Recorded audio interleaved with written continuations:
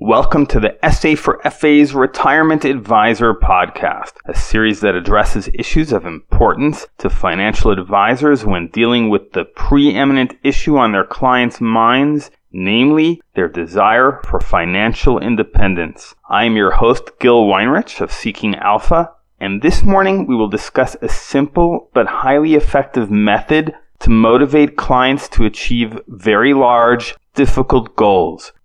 About 15 years ago, a friend asked me if I would help him with a massive project, something that realistically would require many years of research and writing. I was honored to be asked, as the project was a worthy one, but with a full-time job, young children, and other commitments, there was no way I could do it, so I declined. He didn't take no for an answer easily, and asked me to just think about it a little longer.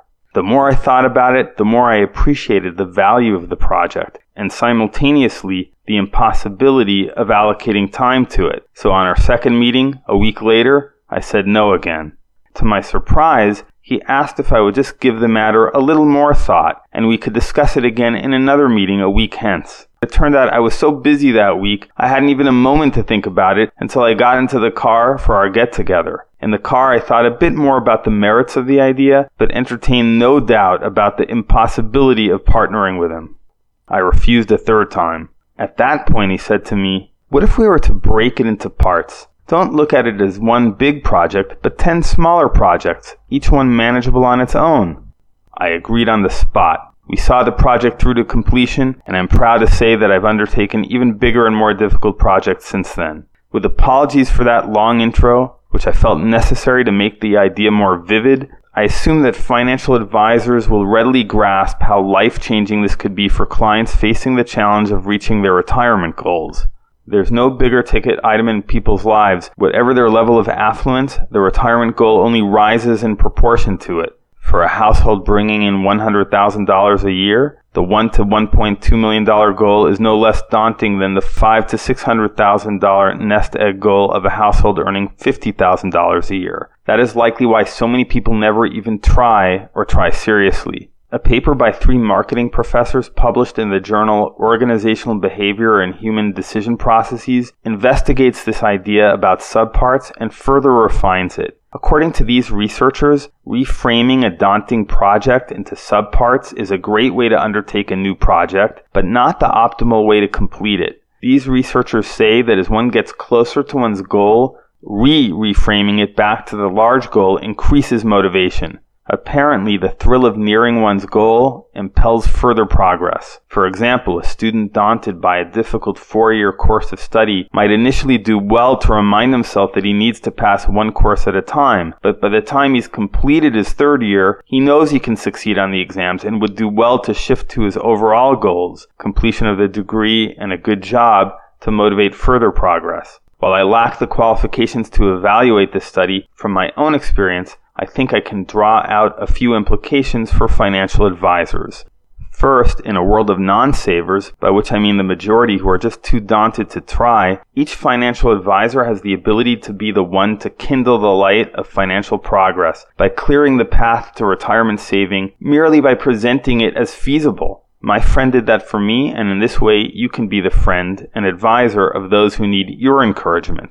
Second, I'm sure there's something to the idea of reframing on the end goal, but for my part, I'd stress how critical the large goal is at the start of the process. In my case, the project was so large that I very quickly refused my friend's offer 3 times, but, and this I think is important, I enjoyed thinking of the merit of the project. That's why I so quickly accepted the project once it seemed doable to me. From that perspective, it is worthwhile to let the client, nay, encourage the client to dream a bit about the kind of future they want. The initial attraction to the goal must precede your subparts program in order to be effective. A third idea. As you design that program, it would be wise to emphasize at least one goal that can be achieved quickly. The study I previously mentioned cites the example of paying down debt and found that paying off accounts had a greater motivational effect than the actual dollar amounts involved. In other words, someone who said, "Hooray, I paid off my Visa debt," was more motivated to pay off his American Express card. Perhaps someone who succeeded at setting aside an emergency fund would similarly be motivated to keep funneling that same money into extra retirement savings on the basis of his previous success.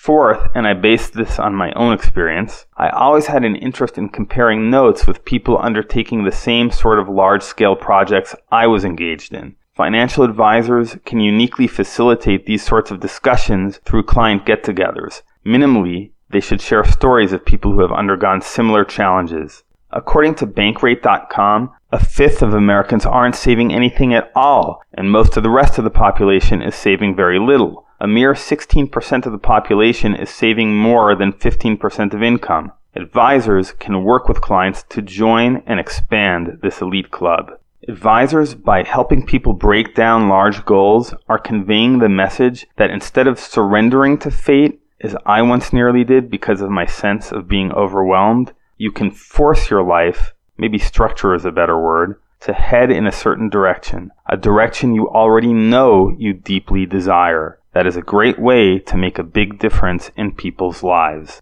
Thanks for listening. If you found this podcast useful, consider leaving a review on Apple or Google Podcasts so that others might discover this series. Meanwhile, you can contact me at gil@seekingalpha.com if you have feedback or requests, and make sure to subscribe wherever you get podcasts.